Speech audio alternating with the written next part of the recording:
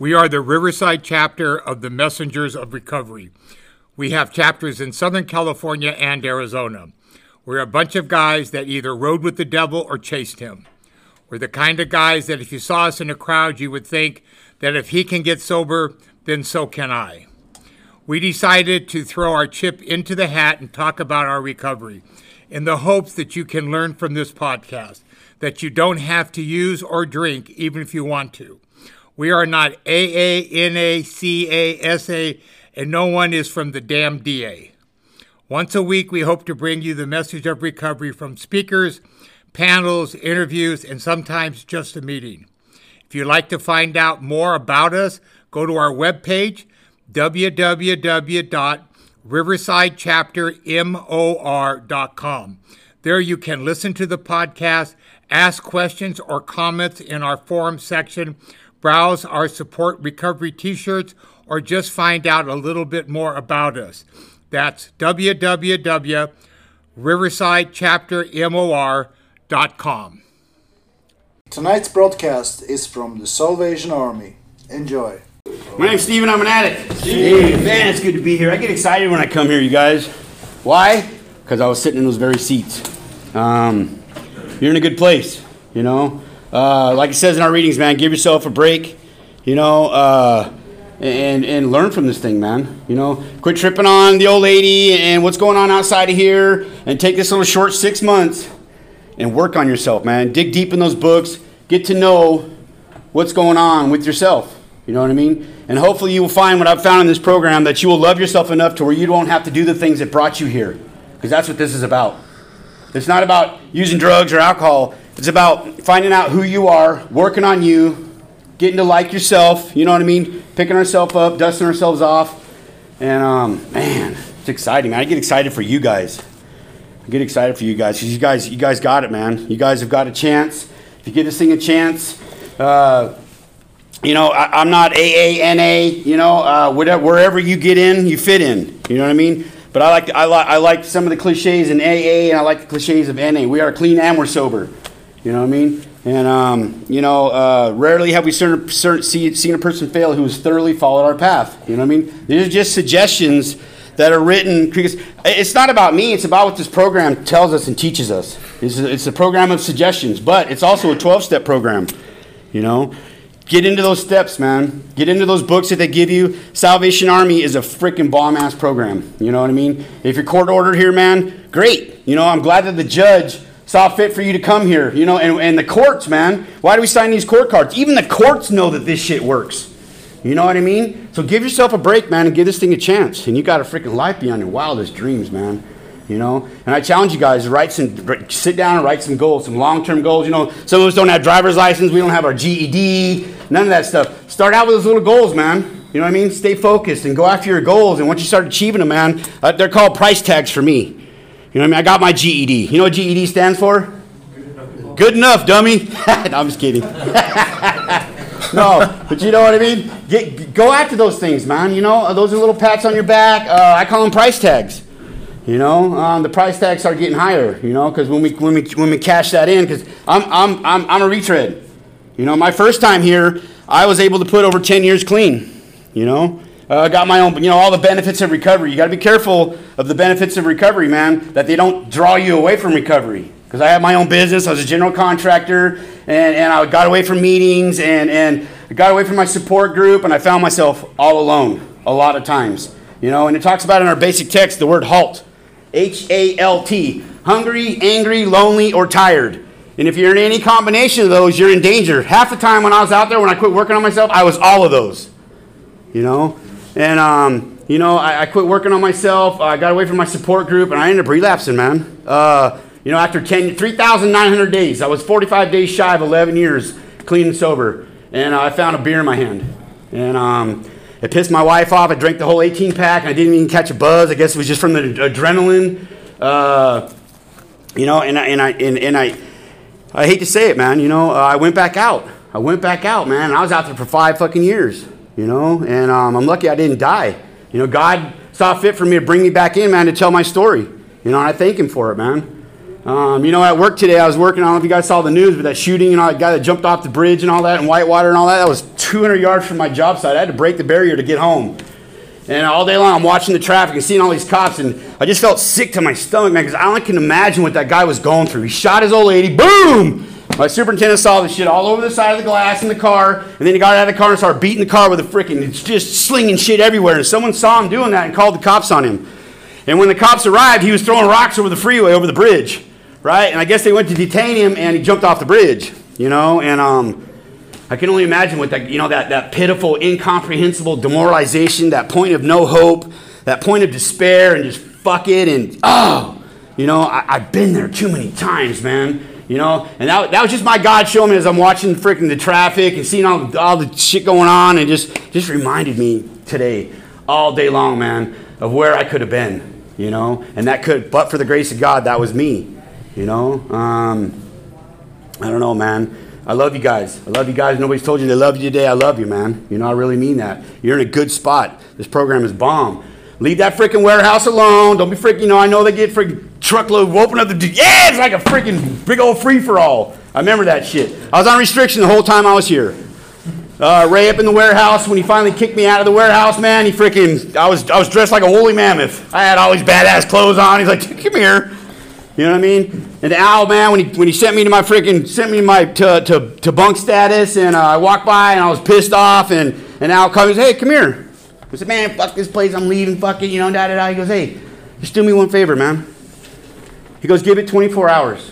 If you still feel like leaving, I'll help you pack your shit. And that saved my life, man. I saved my life, you know? Not acting out on those freaking, those feelings and da-da-da-da-da. You know, actually sitting down and thinking for a minute, and you know, and I admitted I was wrong, man. You know, and then I went to pots and pans in the kitchen. That was a whole other story. Woo, you guys eat good here, man. You guys eat good. You know, it's a good place, man. That freaking lake with the little Elma, Fred and Ethel out there. The geese are still here? Yeah, dude. Cool place, man. Cool place, man. You guys got a chance. You got a fighting fucking chance. You got a fighting chance, man. You're here. You know, I can't say it enough, because, you know, when I was sitting in those seats, I was thinking about where I was going to go when I got out of here, my little job I was going to have, and I challenge you guys to write down your future and what you want in your future. I'd be embarrassed to show mine, because my God blew me away with my life today, man. You know what I mean? I sell myself so short. You know, I really do. And I do have to say, man, everything that I've been given has been a direct result of Narcotics Anonymous. The people I have in my life, my job, everything, my old lady, everything, you know. So you know, when you go on your passes, when you get out of here, I challenge you again. Find an outside meeting by your house or wherever you're going to be going to. I almost said parole to, but whenever you get out of here, you know what I mean? Go. So when you get out of here, you're not lost. You know, and if you don't have a home group, you're running around homeless. You know, and if you're not working the steps, because this is a 12-step program, man. If you're not working, if you're in here not working the steps, you are loitering with the intent to recover. You know, they call it the dry drunk. You know, so I challenge you guys, man. And when you guys run out of lines on your homework, I used to sit in the back and do my homework, because it was always on Monday night when the H&I panel would come, and I had to go see Colonel Allen on Tuesday, and I was, no, not me, no. And then I got serious about it. I really got serious about it, man. And when I ran out of lines, I would add paper to it. You know, if you really want to dig deep, get into that flat book of Narcotics Anonymous and answer those questions, man, to your best of your ability. You know, you're going to find out. You know, by me working the steps. So my sponsor has me working 1 through 12, and then he has me. Where are you at today? You need to do this step. You need your 7th step. You know, you need to work on the 12. He has me bouncing around, which is cool, man. It keeps me grounded.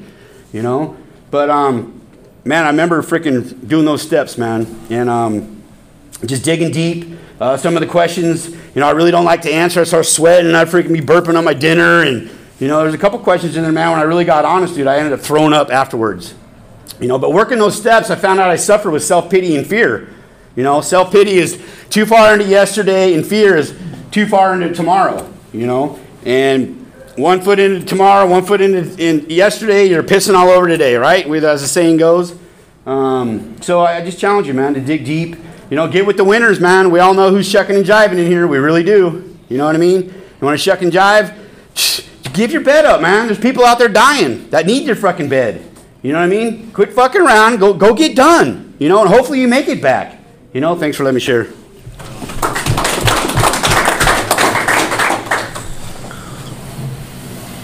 I'm Cole and I'm an addict. Cole. Grateful to be here. I rode my motorcycle in from Anaheim to come share my experience, strength, and hope with you guys on my Friday night, because that's what somebody did for me.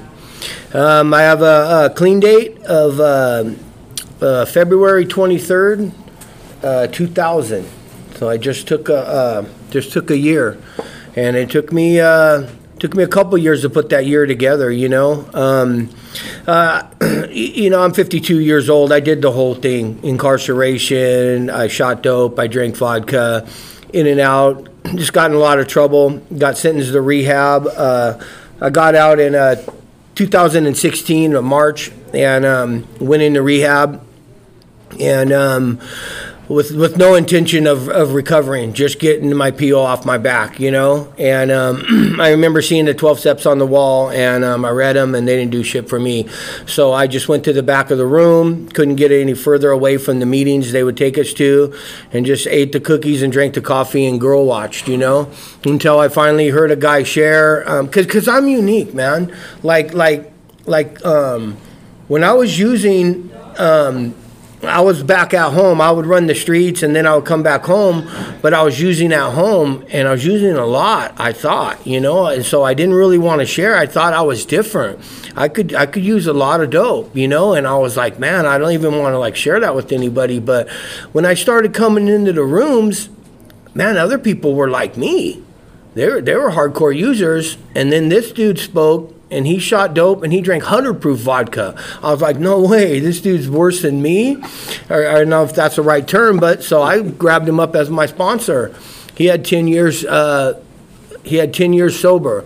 I qualified for both programs because I drink and use. So I went into AA, and I remember reading the steps again with a sponsor and that had knowledge of the book. And as I started going through the steps, they started to make sense to me. And my life started changing. I started having an awakening.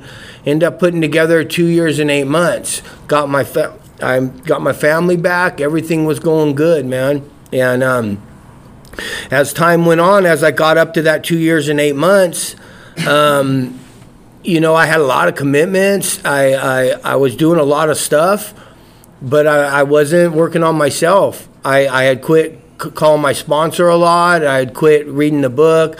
I just started girl watching again. Found out that's one of my addictions that I still work on today. And end up meeting a chick in there and sneaking off with her after the meetings. And everybody knew about it. I was married. Everybody knew about it in the meetings. And even my sponsor said, you got to tell your wife or I'm going to fire you. And I was like, well, I'll fire you first.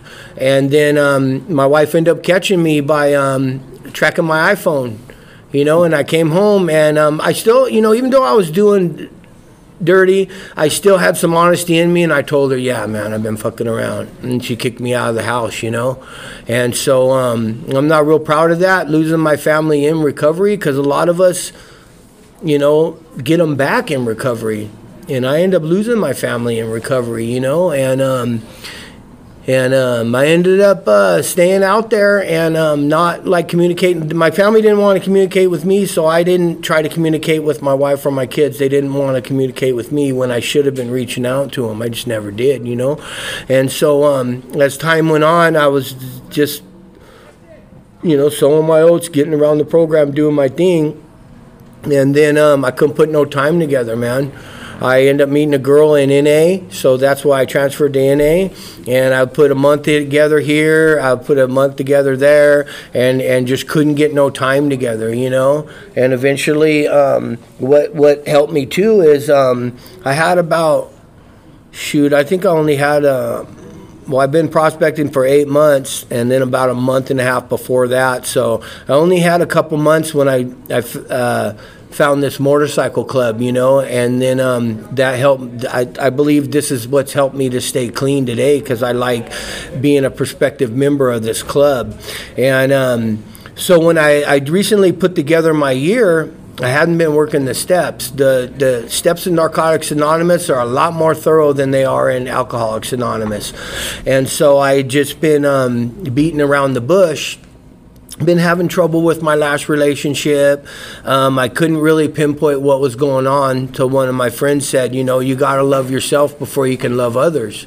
And then I thought, how can I love myself when I've lost my family and stuff like that, And I knew, and so by me starting the steps, I knew I had to reconcile some shit in my life before I even got to the 4th step, and then that's where a transformation took place. It just happened just recently because like I said, when I took my year in February, I hadn't even completed the 12 steps. I kind of got by on wanting to stay in this club and stuff like that, but I really never wanted to use, but I wasn't working on myself, and I was sad. A lot of the club members see me around. I kind of I got a mean look anyways, but they could tell something was wrong, and what it was is I lost my family, man, and they had been trying to communicate with me a little bit, and I wasn't ready to confess my sins or whatever, and by starting my steps recently, I just started crying, and I've been praying a lot, and my daughter wouldn't talk to me. My son was talking to me a little bit, and his mom would talk to me now and then for me to come help around the house. But I reached out to him, and I told him I was really sorry for what I had done.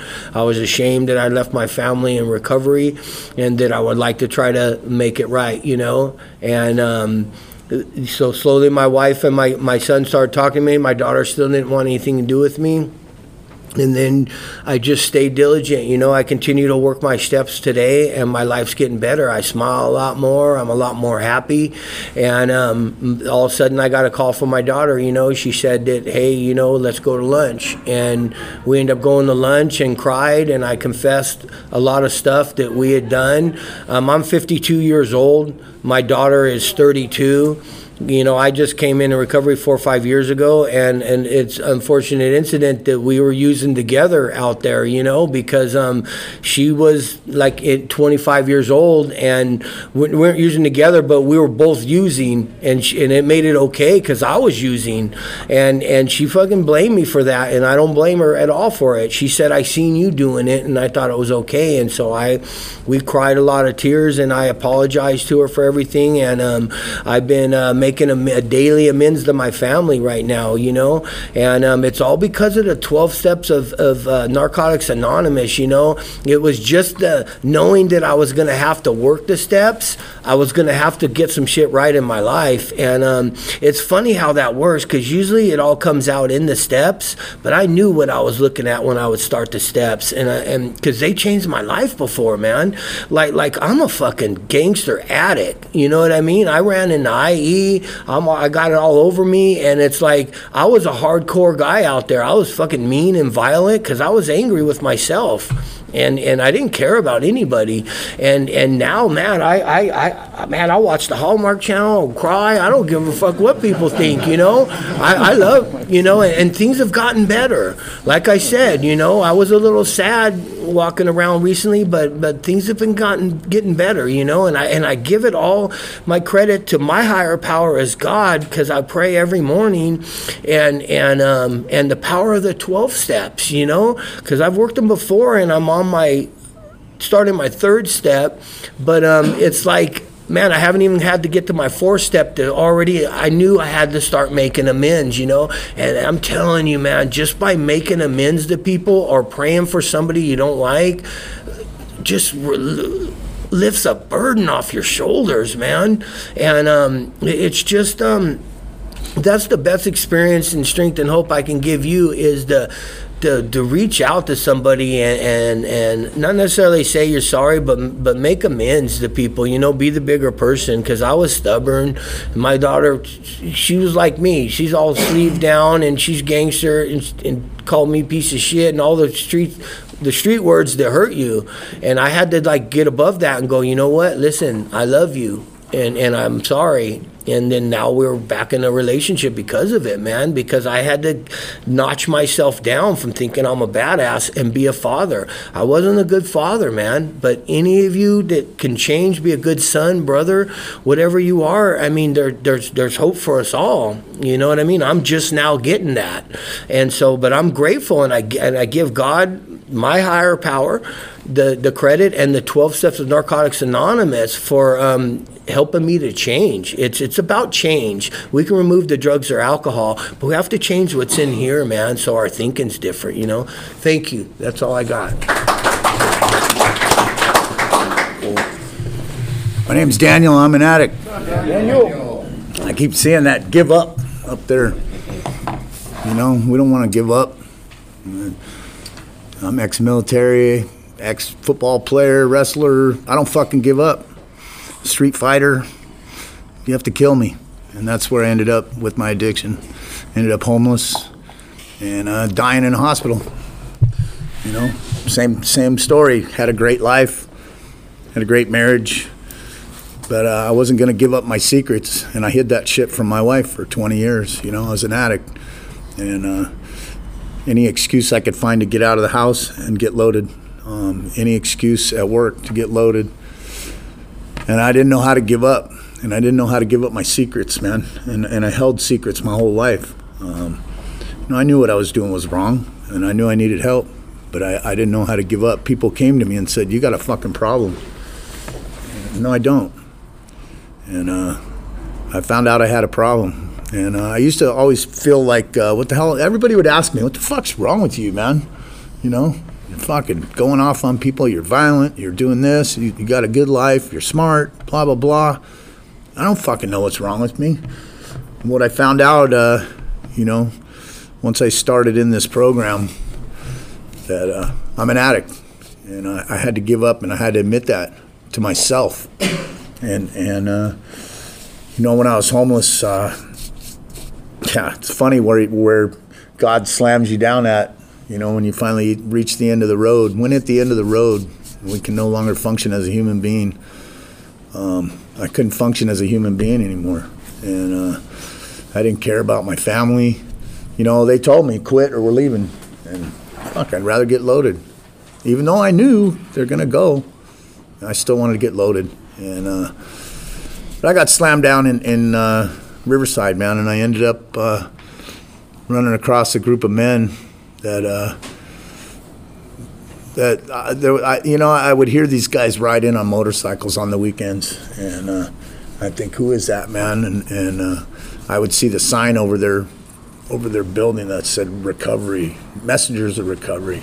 But I kept seeing recovery, and one night I was just bawling, man, thinking about my family and everything else. So I decided to go over there and interrupt their meeting.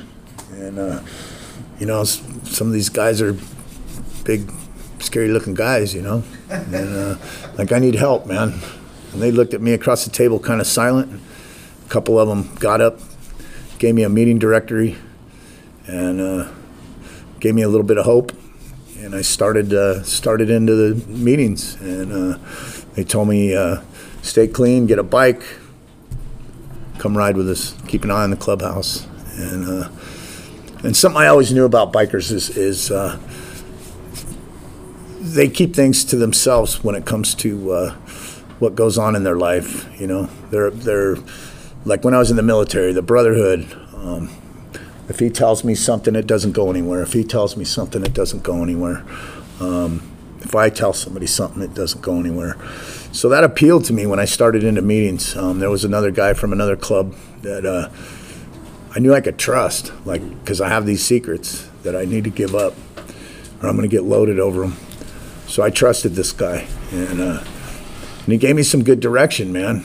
And what that was, what I found out later on was I was surrendering.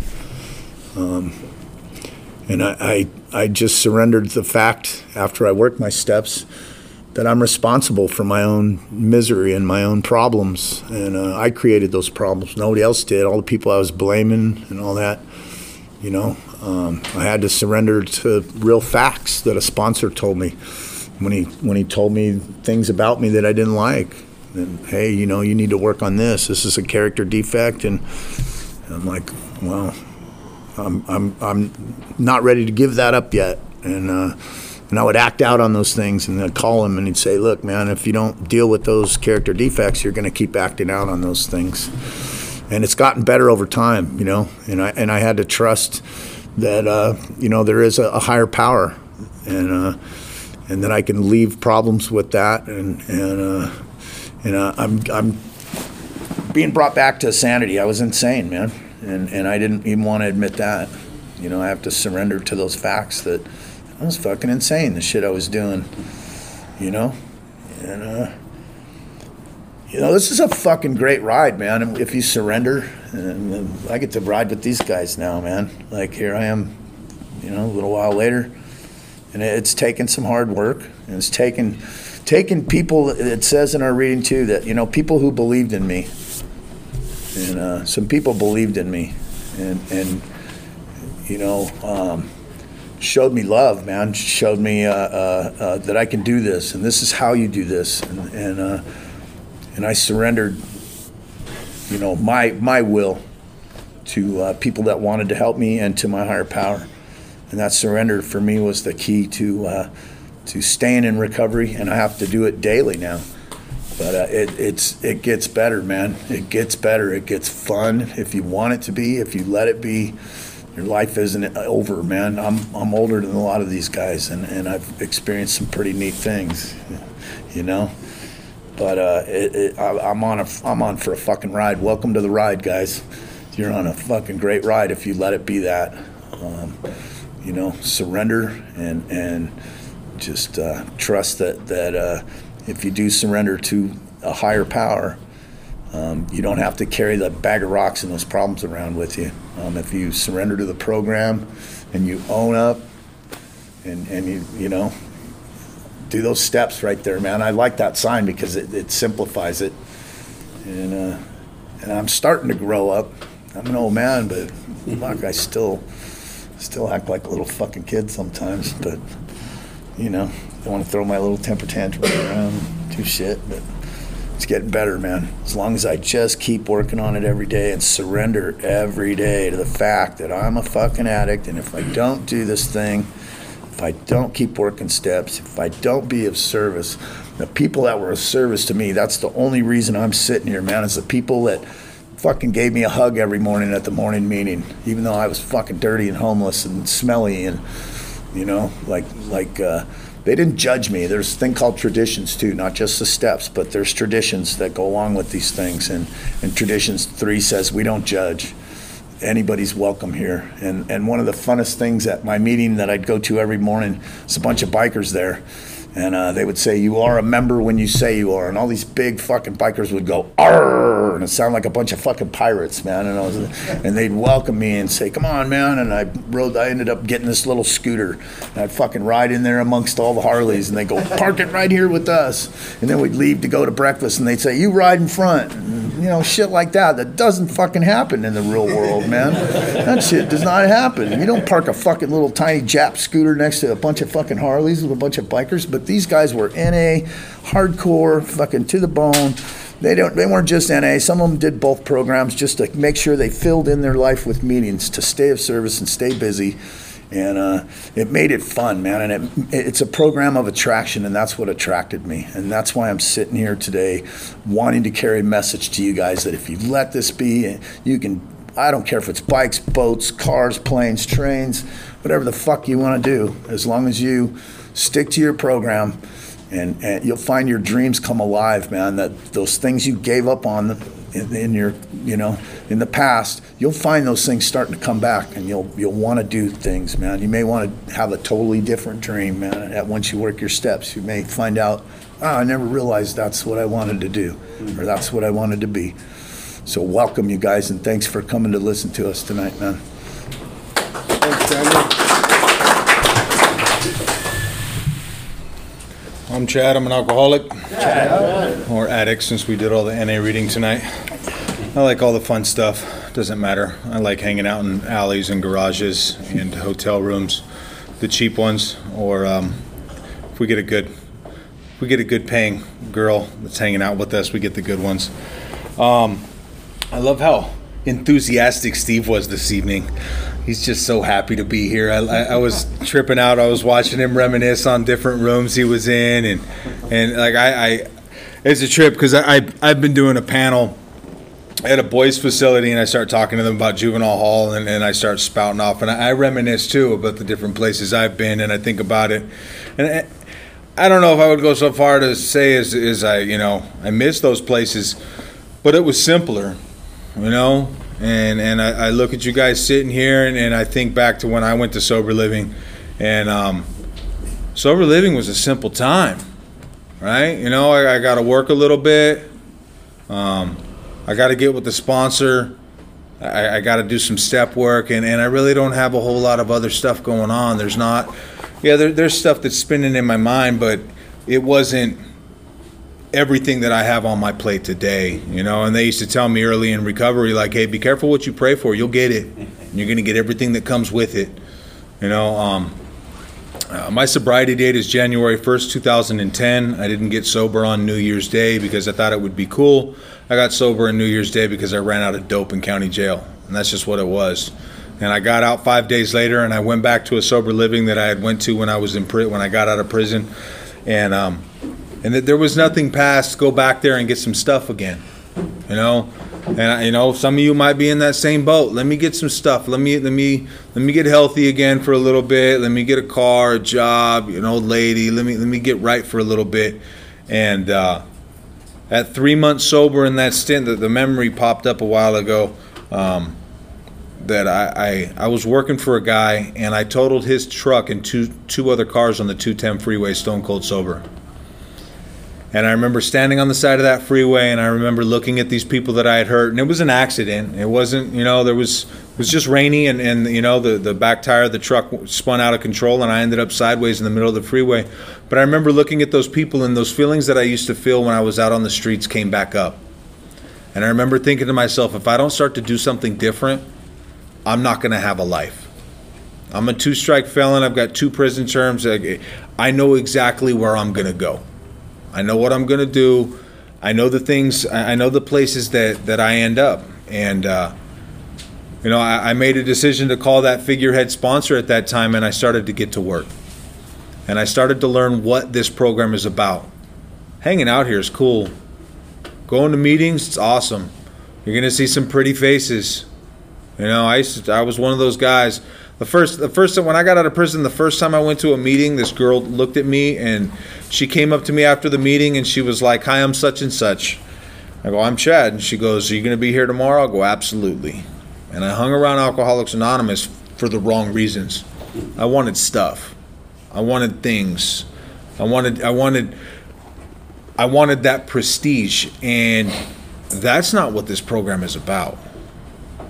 When I started to get into what it really was, when I started to get into that step, for me, when I did step 1 for reals for the first time, for reals, not sitting in here saying, yeah, I'm an addict, I'm an alcoholic, not telling my mom, my sister, my brother, my cousin, none of those people, the judge, none of them.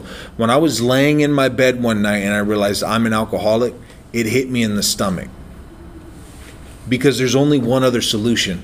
If you take step 1 to the fullest, you only have one other solution, and that's the rest of the steps, because you've bought into it. And it works.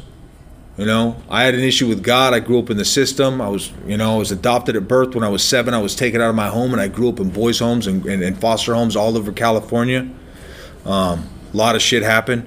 I had an issue with God, and I had to, it took me 2 months of sitting down with a paper with my sponsor twice a week trying to figure out what my God was, who my God was. And I always believed it was just, fuck him, What kind of a God would allow a child to have this kind of a childhood? And I was able to come to something that at that time, at 3 months sober, the God that I had then is not the God that I have today. That relationship has gotten deeper and bigger, and the 4th step's easy. I mean, come on, we all sit in our room and think about all the shit you've done. You think about it, just put it down on paper. How hard is that? Stop being lazy. Stop procrastinating. That's all it is. For me, the 5th step was the kicker. That's what pushed me back on the 4th step so many times, because I knew once I finished the 4th step, then I got to sit down and I got to tell on myself. And I don't know about any of you, but I didn't make a habit of telling on myself when I was out there. It's not what I do, No, I don't know what the hell you're talking about. And 6 and 7 are for me today the hardest things that I have to do on a regular basis. 6 and 7 is I'm 11 years sober. I don't have any character defects. What are you talking about? Talk to my employees. They'll tell you. I yell at. I'm pretty. Yeah. Anyhow, but I try and be a better human being. I've got a 20-year-old kid working for me today, and he watches me sometimes, and I tell him I try and do more good than harm throughout my day. And I'm not always perfect at it. Like Cole was talking about, I ruined a marriage and I lost a family in sobriety. You can chase other things in sobriety real easy. I still chase money. People, I like to buy stuff. I like that quick fix. I like to buy new motorcycles, trucks, and just stuff. And I like to chase pussy. I love that. I love the feeling that I get when I know I can get her. Everybody wants her. I got her. And, but I did that in marriage, and I lost a marriage, and I ruined that. And I had to, I've never done anything harder than sit across from the woman that I loved at one point and will always have love for, and have to make amends for things that I did sober. Not loaded, sober. Because I have no excuse for what I did other than I was just being a shitty human being. And there's a little girl that will barely talk to me that, I will do anything. I text her every day, and I get a text back about once a week. And it's just what it is. Those are the consequences. I had a guy who passed away. His name was Larry Stevens, and he told me when I got sober, he says, you can do absolutely anything you want in sobriety. Everything. As long as you're willing to accept the consequences. I'll tell you what he didn't tell me. We don't always know what those consequences are going to be. What happens if I go one step too far one day and I find myself at a little over 11 years or wherever I'm at with a beer in my hand? I know what I like. I don't want one beer. I want a bottle of whiskey and a bag of dope in a hotel room. That's what I want. I know those. That's my truth. I've done the rest of the steps. I've walked through all the rest of the steps. I've had the opportunity to take guys through the steps. And I've had the opportunity to get some promises in this program. Not the stuff. Forget the stuff. Forget the bikes and the job and the being self-employed and all the good stuff that comes with it. Forget that. What I love is that my brother just got his second DUI. And he still doesn't. He thinks he's having bad luck right now.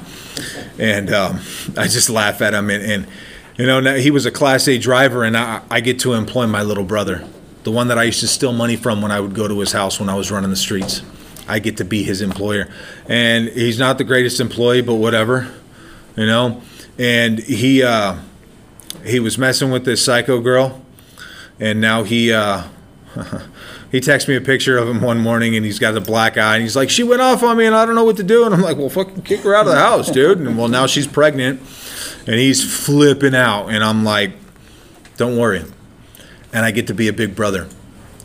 And that's the promises right there. Because I'm the brother that was always in prison. I'm the brother who was always running the streets. I'm the brother that was, he's over here doing whatever it is that he is doing. And now I get to suit up and show up for him. That right there, none of the bikes, none of the anything that I can tell you material-wise cannot explain to you that it can't compare to that right there. That I get to be a brother, I get to be a son, I get to be a friend. I get to show up when people need me to show up. And that right there is a direct result of the program, period.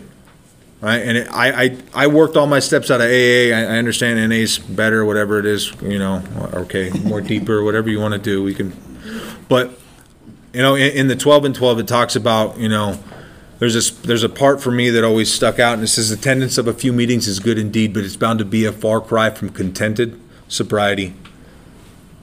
From permanent sobriety and a contented, useful life. And that last line right there is what I want. I don't want a contented, useful life. Right? I had a lot of stuff that I don't want anything to do with the life that I had. When I walked into Alcoholics Anonymous, I had tattoos around my whole neck, my face, and my hands. Right? I was a white boy from a neighborhood in Compton, and I did a lot of way out shit. I've been shot, I've been stabbed, and I've done it all to other people. And that person that walked in is not the person that I want to be at all. I have no association with that person at all anymore. All right? I get to be that brother. I get to be that son. And for the past 10 months, I've got to be a prospect, which is really difficult sometimes. Really. I'm a business owner. I walk onto my job site. I'm the boss, and I walk over to the clubhouse, and I gotta just put my head down, But wherever you find yourselves at, man, if you guys go to Riverside, if you guys are from out this way, our clubhouse is at 6820 Airport Drive, and if you go over there, we have meetings at least 2 or 3 times a week. And if you want to get what we have, or if you want to just find people who are like-minded, who can show you how to live this life and apply different principles, come over there. Check us out. That's all I got. My name is Gotta Go. I'm an alcoholic. Gotta go. I started drinking at a really early age. I can't even remember when I started to drink. But I remember that I didn't like what I drank, but I liked the effect of it. I grew up on a little farm. I worked on the farm a lot, and moonshine was readily available, and I drank it a lot. I remember driving my dad's 1952 Ferguson tractor, either drunk or with a huge hangover. Had to do frequent stops to drink water and throw up. I got used to that. I took that with me. That's the way I lived. All the way up to 2015. About 2010, I started to travel a lot. My drinking got worse and worse because I felt like I had no accountability while on the road. I took advantage of that. I got in trouble. I started losing contracts. I started getting sick. My body couldn't take the amount of alcohol I drank. So I came home on Christmas Eve 2015 from a trip with another DUI, and I totally surrendered. I pretty much collapsed. This is it. I cannot do this anymore. Though I tried many times, like it says in the big book, we tried every imaginable way to stay sober. And I always found an excuse to pick up and drink. I could stay sober for a short time, but then I went out again. This is crazy. So I went to the local AA club, introduced myself as a newcomer. People came up to me, men came up to me, talking to me in a way that I wasn't used to. And they introduced me to a guy that became my sponsor, and I sucked in everything they gave me because I knew that everything else I've done has failed. And I knew this place because I used to take my oldest son there when he got a DUI. Kind of ironic that I'm there a few years later myself after lecturing him about drinking and driving. I worked the program. I did 90 meetings, 90 days.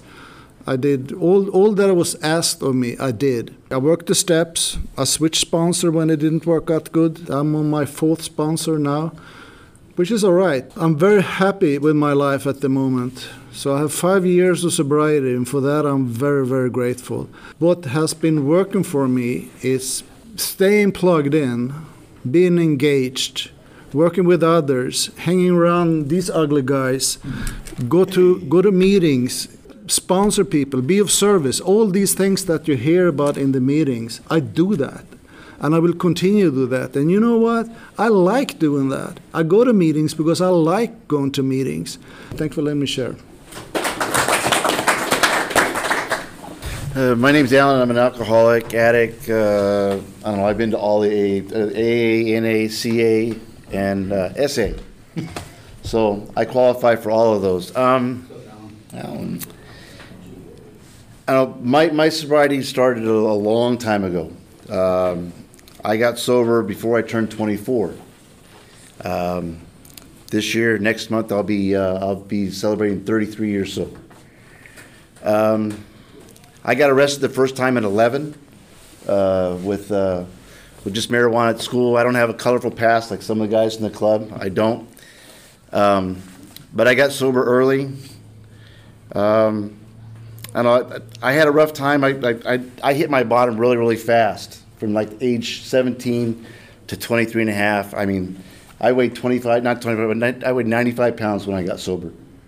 I knew I had a drug problem and I had an alcohol problem, and I had an understanding boss that I was working with, and I called him up and said, hey, I need to take some time off. I have a drug problem. I need to take care of it. And by the time I got back to the office, I already had an appointment to go to College Hospital over in Cerritos. And I hemmed and hawed back and forth whether I was going to go or not. My brother kept telling me, you could still drink and still smoke dope. You just got to lay off the meth and everything else. Because when I was out there using them, my friend and I, we were doing meth and freebasing at the same time. So I'm kind of lucky that my heart didn't explode.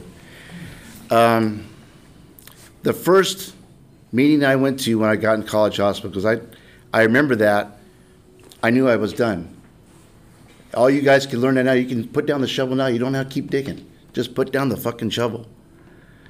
But for me, I've been through a lot in the last 33 years, and I've been miserable for the last 5 years. I've been trying to work my wife's program because she's been in and out, in and out, in and out. And her last DUI kind of changed things. Yeah, I've been miserable for 5 years, not doing what I need to do, working somebody else's program, not taking care of me. But I've done a lot in 33 years. I did the Army for 23 years. I've been to meetings in 20 different states in 3 different countries. My life has been back and forth, but I have lots of people in the program. I've served with people in the Army that were in the program that kept me where I needed to go. And it was weird. I was in Iraq, and I was at an AA meeting, and we got bombed with rockets out about from us to the parking lot. And that's a weird experience to be sitting in an AA meeting and getting fucking mortar fire. It's crazy shit. But it gives you perspective. It gives you perspective. But like I said, I don't have a colorful past, but I've watched both my parents die. I've been deployed. I've done the Army for 23 years sober. I've been married. I've been divorced. I got married again. I've got great kids now. I got 6 grandkids. But you can still do stupid shit in recovery. I did a lot of that thing that Chad was talking about. I mean, I slipped and fell, and my dick fell in all kinds of women in my marriage that I'm in now. And have to admit to my daughters, hey, your dad's a douchebag because he's out fucking other women, you know. And you have to make amends to them and then face them, your kids, and say, you know what, I'm not a very good man. I'm not teaching you what a husband or a father is supposed to be. So I was at a meeting, I don't know, maybe 8 months ago or so, and a guy told me, says, you know, I shared about how miserable I was, and he asked me what step I was on. And I didn't have an answer because I haven't worked a step in a while. I haven't had a regular sponsor in a while, but I talked to a lot of people in the program at my job, in the civilian life. I've gotten used to talk to anybody, but he says you're at step 0 and you're chasing your tail. And that clicked for me, and just a lot of things has changed in the last 8 months for me. Yeah, I started hanging around with the messengers, but it was, for me, I like riding my Harley, regardless of whether I'm riding with somebody else or riding by myself. But since I've done that, my marriage has turned around. I'm happier than pig and shit. You know, my wife is coming up on 2 years. A week after I take 33 years. Life can be so much better. They were saying that, you know, things get better, but you can't rely on it. Things change. Good, bad, or indifferent, things change in sobriety. And I've had a wicked ride, but you can put down the shovel at any time. You don't have to just keep digging. Just put down the fucking shovel and move on. Work the steps, work the program, do what's asked of you. Do what's asked of you, and it takes whatever it takes to get sober. You got to use whatever you can, because I know when I first got sober, I was sitting in a meeting, and I was talking about they were giving away 30-day chips, and I said, man, I can't wait to get that, and I had 22 days. The guy says, fuck you in your 22 days. I stayed sober for 6 months on a fucking resentment. Just on a resentment. It takes what it takes. I had a guy tell me that I was living with, 3 of us were living in a sober living, but 3 sober guys living in a house. He told me, you know what? I don't think you ever took an honest first step. Let's go out, get loaded, and we'll come back and we'll start all over from scratch. Yeah, no fucking way. That guy, a year later, they found him next to the Dipsy dumpster. He OD'd on heroin. Yeah, it's been rough. It's been rough. You could do stupid shit in sobriety, but you got to keep your side of the street clean regardless. No matter what happens, you got to keep your side of the street clean. That's what saved me a lot of times. You know, there's been times when I got loaded, I wanted to get loaded, and end up in weird places. I ended up, I was going to L.A. to get loaded when I was newly sober, and I ended up watching Scrooged at the Lakewood Mall. And I mean, that was a long time, and some of you guys weren't even alive yet. But it takes what it takes, you know? You end up talking to people that just out of the blue, but you got to find sobriety where you can find it. Pick people's brain in the program. Ask. Be able to share yourself when you have issues. I'm a grown man. I'll be 56 this year. I got no problem crying in front of other men. It doesn't bother me. But like I said, put down the shovel. I'm not a unicorn because I have never relapsed. I just know that what happens if I go out and get loaded, I run that tape from the beginning all the way to the end, every single time. Put down the shovel. You don't have to go back and get loaded. It's not worth it. Nothing's going to change. And when you go to meetings, you're going to hear the same stories from other people, the same shit. It doesn't change out there. It's still the same fucking bullshit. Same bullshit. But you can. You can work it. That's all I got. Thank you. My name is Jason. I'm an alcoholic. I'm also an addict. I qualify for pretty much every program also. 2017, I got a DUI. I was in a Carl's Jr. drive-thru, and the guy in front of me said I bumped his car, and then got scared when I got out of my truck, because I'm a big guy, and called the cops. Cops showed up, gave me a field sobriety test. I passed it, and then I blew in the machine because I was a commercial driver, and I got a DUI out of that. You know, they send you that class, and they sit there and they tell you in that class that if you don't stop drinking, you're going to be back for a second one. Like 90% of the people come back on a second one. Not me, you know, because I'm not an alcoholic, you know. So and then I you know, you have to do your 9 AA classes or whatever, and I'd sit there and I'd look at these guys. You guys are fucking insane. You can't stop drinking. I can stop drinking anytime I want. You know? And then March 9th of 2019, I rear-ended 2 cars. I was blacked out drunk. Rear-ended 2 cars at a stop sign. And, you know, thank God I was the only one hurt. Because I totaled all 3 vehicles. I actually had a new Dodge Ram that the motor was sitting in the front seat. It was pretty, I broke my ribs. And I'm still not an alcoholic. You know, and a couple days later, March 17th, 2019, I went to sober living and I surrendered. You know, you've heard the word surrender thrown around a lot. I came to the conclusion I'm an alcoholic. I'm a drug addict. I'm fucked up. You know, and I couldn't continue living the way I was living.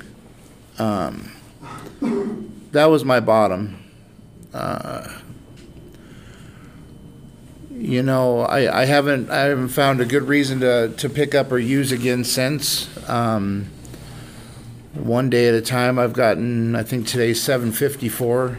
I'm grateful and I'm blessed that I haven't had to go out and try again yet. I'm not going to say never, because this is a one day at a time program. This is a step working program. This is a call your sponsor and put the ego aside program. This is,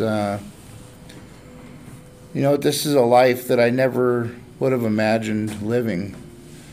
I've thrown away 3 marriages due to drugs and alcohol.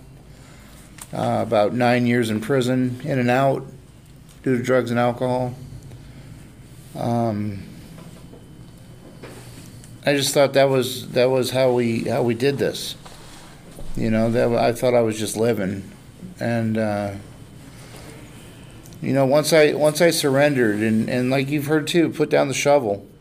Once I put down that shovel, I've you know, I'm getting a life that's beyond my wildest dreams.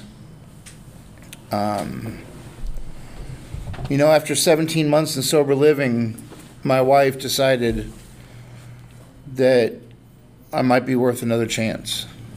And, you know, and we're back together today, living with 2 puppies and a stepson and 3 cats and a parrot.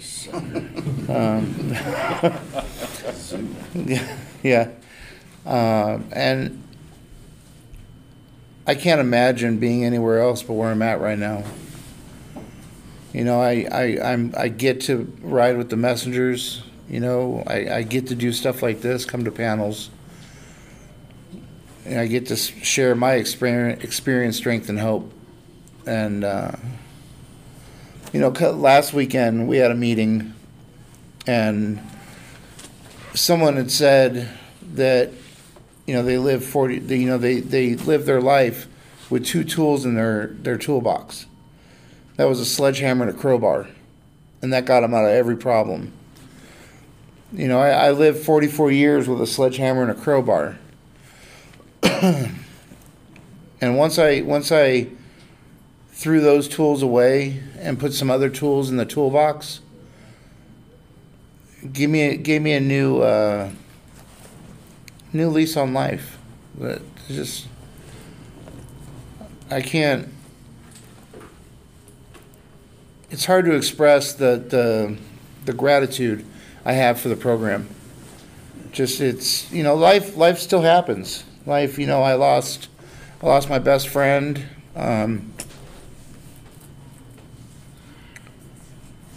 July of last year to COVID. I've lost about 5 people total to COVID. And I made it through it sober. You know, I have my brothers. I just, no matter what, you don't pick up and use. It's not always easy, but the reward from not picking up and using is a blessing, and God's going to look down and bless you for the things you do. You know, and I'm so blessed to be here. I thank you guys for taking part in my recovery, and just one day at a time, man. You can do it too. That's all I got. Hey guys, my name is Redline, and I'm an alcoholic and an addict and all that. Redline. You know, this whole time everybody's been sharing, I've been sitting here trying to think of something neat and cool to say, man, and I still haven't come up with anything really cool to say. So I'm going to try to share a little bit from the heart. I'm not going to share with you what I did and all that. I started drinking and using at a pretty early age, and I pretty much drank and used all the way up until I was 46 years old. Somewhere in those years, there might have been a year and a half of sober time, but no recovery. And when I say recovery, that means I didn't work any steps. I didn't work a program. I didn't take what these people suggested for me to do. I just pretty much did my own self-will, and it never worked out like that. I went through several rehabs, been arrested a few times for dope and DUIs and all that shit. So all my life, I really never had anything. I'm a high school dropout. I don't know, I labeled myself as a piece of shit because I stole, I cheated, I lied, and I was a user and an abuser my whole life. If you had something I wanted, then I was going to hustle you out of it. I got sober November 14th of 2014, so that puts me a little over 6 years sober. It's not a lot of time, but it's a lot for somebody like me. And in these last 6 years, I've learned how to work a serious program. I've learned how to love myself. I've learned how to be a good person. And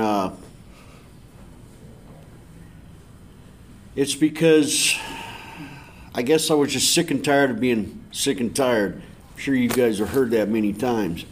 I wanted to get sober. I was tired of doing what I was doing. And so I came into the program. I hooked onto a sponsor that guided me through the steps and showed me the way. And I took my recovery serious this time. Meetings every day. A support group that I stayed connected with. Working my steps with a sponsor. And I think more importantly, I learned how to, I learned what a higher power is. I learned God. And I've never had that before in my life. See, the realistic truth is that not all you guys are going to come out of this and stay sober. And I hate saying that, but it's just the cold, hard truth, man. Not everybody's going to make it. And I know that because when I was going through rehabs, the people that would come up to panels would share that to me. It's not everybody going to make it. And I remember sitting back there and going, in the back, how fucking dare you say something like that? Of course I'm going to make it. But it was true every time. And it was because I didn't put forth the effort that you need to put forth into this program. See, it really is a simple program, man. Just do these steps right here. Just do those. Stay out of the fucking bars and the dope houses. And be real to yourself. Be honest with yourself.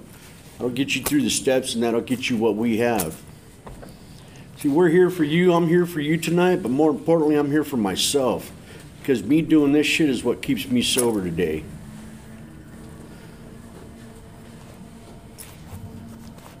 I said I was a high school dropout. I'm not bragging, but today, you know, I make 110, 115 grand a year. Somebody like me, a no good piece of shit, dope dealing drunk. I'm currently in the middle of starting a small business, man. Again, somebody like me is able to do that. It's only because I work a serious program. I wish you guys the best of luck. I hope you guys all make it. Like they were saying, we're here for you. There's places to go. Go when you get out of here, go get a support group. Go get connected to the program, man. Get to know your God. Be honest with yourself when you work those steps. You have to put in 100% effort or you're not going to get shit out of it. What's that saying? You got to change something or nothing will fucking change? However, man, it's fucking true. You know? I don't know about you guys, but I every now and then I still think about going out and having a beer. I would love that if I could. But see, today I'm able to run the fucking tape through. I could play it all the way through. And if I go out and have a beer, by the time that 18-pack's done, I'm looking for a bottle of tequila. And once I'm halfway done with that bottle of tequila, I'm calling Chew to get a fucking bag of dope. Later that night, I'm going to be in the fucking closet naked, fucking blowing fucking glass bongs and pipes and shit. Don't ask me why, guys. That was just my get down, man. It was. But my point is, man. That's a visual. You can't take it too serious, man. But you do have to be serious about your program, guys. You got to get connected, get your God right, get you right, and good luck, man. We love you guys. Thanks for being here.